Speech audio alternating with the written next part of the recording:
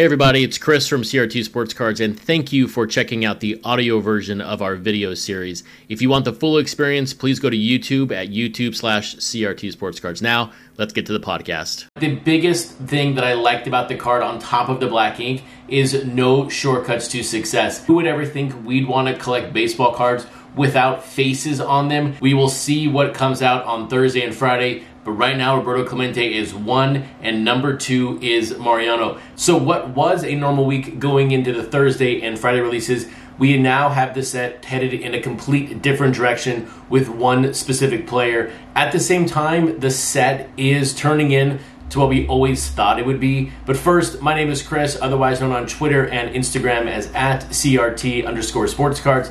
And if you want the best website for everything related to Project 2020, it's my website, CRTsportscards.com. So a lot to get to today, but first, welcome to October in Project 2020. We just have 3 months left in the set from a live perspective, and then we start to really understand what this set is as we work through 2021. But we are now in October, and we are now through the summer months. And this set is shaping up to be exactly what we thought it would be and what we signed up for way back in May and June. And some of us, obviously, back in April and March, who were here from day number 1. And what I'm talking about is the shipping from Topps. Yesterday when I did the website update, I was checking the live cards, and we now on eBay have up to card 250 live for purchase on eBay. That is Blake Jamison's Sandy Koufax. So with that card now live on eBay, that means that we are only 2.5 weeks behind when it comes to purchase to having the card in hand. And now I understand the person with the 250 Jamison might be in Florida near the shipping center, and people on the West Coast or people obviously overseas, it might take a little bit longer, but it's really good to see the very first card hit the market within 2.5 weeks. And having cards show up live like this quickly really changes the entire conversation around the set. Number one, everybody talking about the shipping delays, that's all gonna go away. We are now gonna shift the focus to the actual cards, what they look like in hand, because we've always said the moment you get these cards in hand, they look so much better than what is shown on the screen. The challenge that we've always had was it took 30, 60, sometimes 90 days to get a card, and by then all of us forgot what we purchased unless you're keeping distinct records of your purchases. And look, 90 days in this world is an eternity at the moment. So getting these cards in within 2.5 weeks, 3 weeks at the most, is a great thing for the set, especially as we get to card 300 in a few weeks, and then moving away to the end of 400. The second thing it really calls into question, and this is just from a buying perspective, is if you are buying your cards from a pre-seller, does that change your perspective because they're shipping so quickly? Does that mean you're now using Topps.com? The ability to use a pre-seller and the advantages of a pre-seller are the cheaper prices, you know, a couple dollars on the front end. But when you're getting cards in this quickly, does it really matter? If you're having to wait another 2 to 3 weeks from your pre-seller, that's doubling your time to get these cards into your house. And the third one here, and the one that I'm sort of most cautious on as we move through the last quarter of the set, is if shipping continues at this pace, and if we continue to see prices sell for over MSRP, and a majority of the cards here recently are continuing to sell for over MSRP, and not by a lot, but they are selling over MSRP, does that flip game start to come back in a slow perspective? Do people start buying 5, 10x of these cards as we move through the back half of the set? That's going to naturally drive up the print runs and naturally going to maybe decrease the value on the back end. But do we start seeing the print runs tick back up as we finish up this set because shipping has started to really pick up in a sense? So those are all things to think about as we move forward, because we're just about to hit Act 4 of this set, and we're really not going to know what Act 4 is until after the fact. You know, really, Act 1 was cards 1 through 60. The pre-bubble phase, really, the moment before I purchased a card, my first bulk purchase was card 61, and then Phase 2 or Act 2 was 61 to right around 160, a good 100 cards when we saw the print runs absolutely go through the roof and then even stay very, very high. And then from release card 161, 162 to the current date, right around 270, that's really Act 3, Phase 3, what I'm calling the modern day era. We're going to find out what's going to happen in the last 120 cards. Is it going to be a mix-up, a mashup of everything that's happened so far in the set?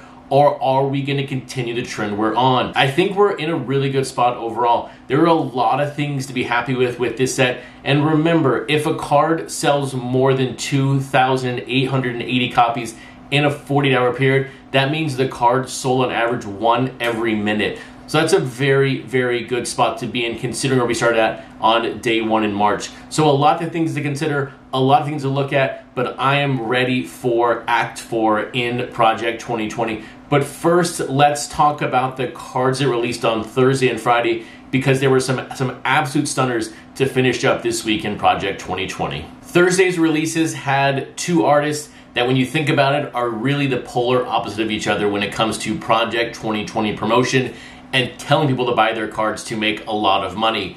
Card number 271 was the George Brett by Ben Baller, and then card number 272 was Mr. Cartoon's Ichiro.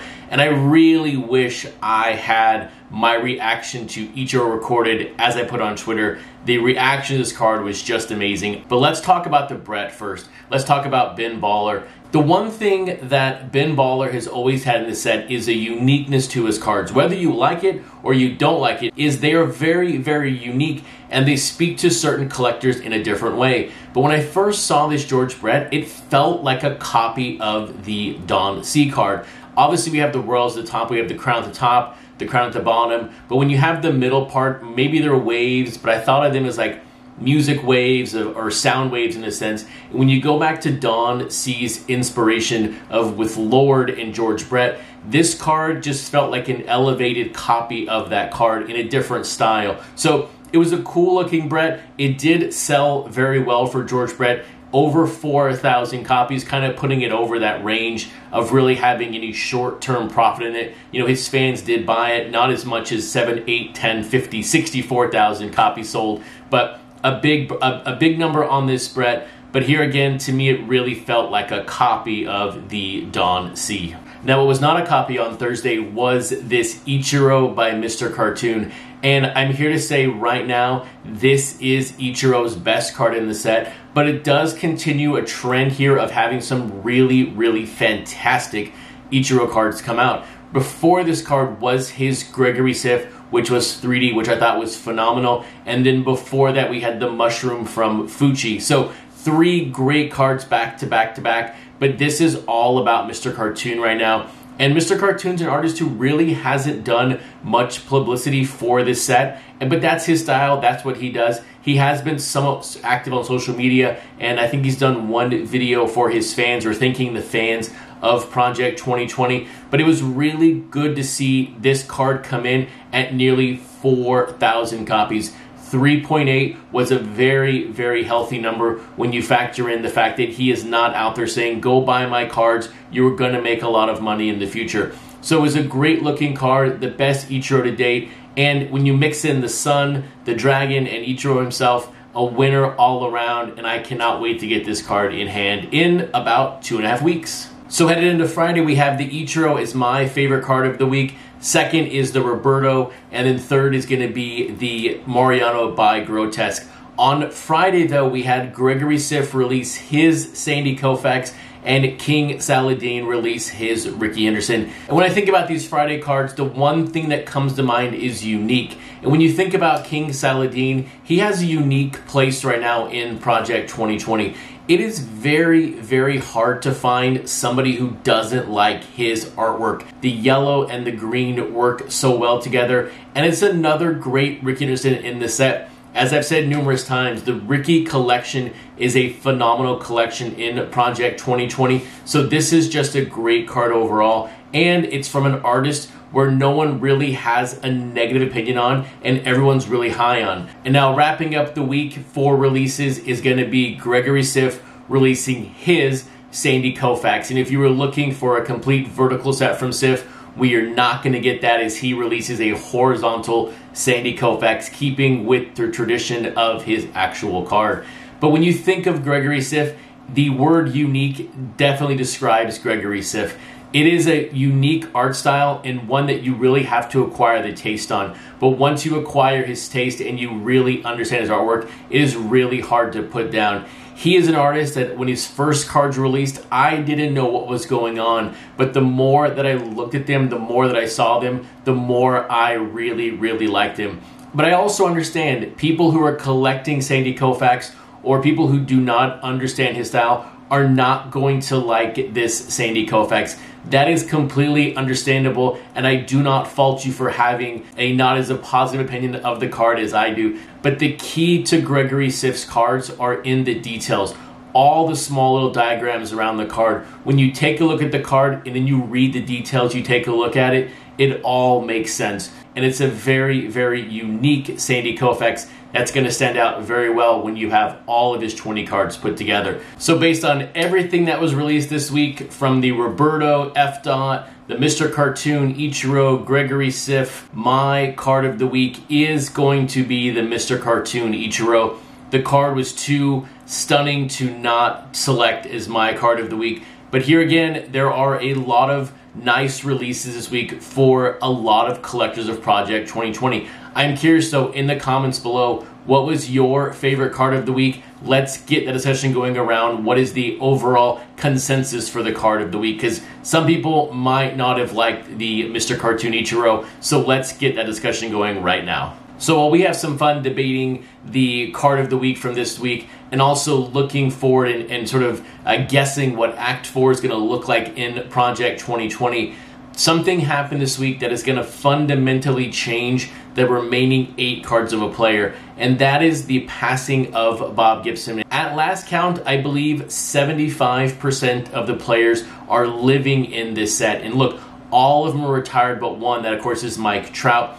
So this could have happened. This probably should have been on our radar because of the age of some of these players, but it never crossed my mind that we'd have a player pass away in this set, which is basically a living, breathing set of interpretations of their rookie cards. This leaves us with 12 of his 20 cards being released before he passed away. But let's take a quick look down memory lane of his first 12 cards in Project 2020 right now. His very first release in Project 2020 was Grotesque, and then Sophia Chang was card 46. So he had a big gap between his first card and his second card. And then there is that Keith Shore, one of the most iconic looking cards in the set. Then you had the newspaper Tyson Beck, the Ermsey Tropical Gibson, followed by the Bubblegum Pink Gregory Siff. Then you have another classic King Saladin design. Then you have the color explosion of the JK5. You have the basketball-themed Jacob Rochester and the Don C cards. And then you've got the Andrew Thiel, and then most recently with the Ben Baller.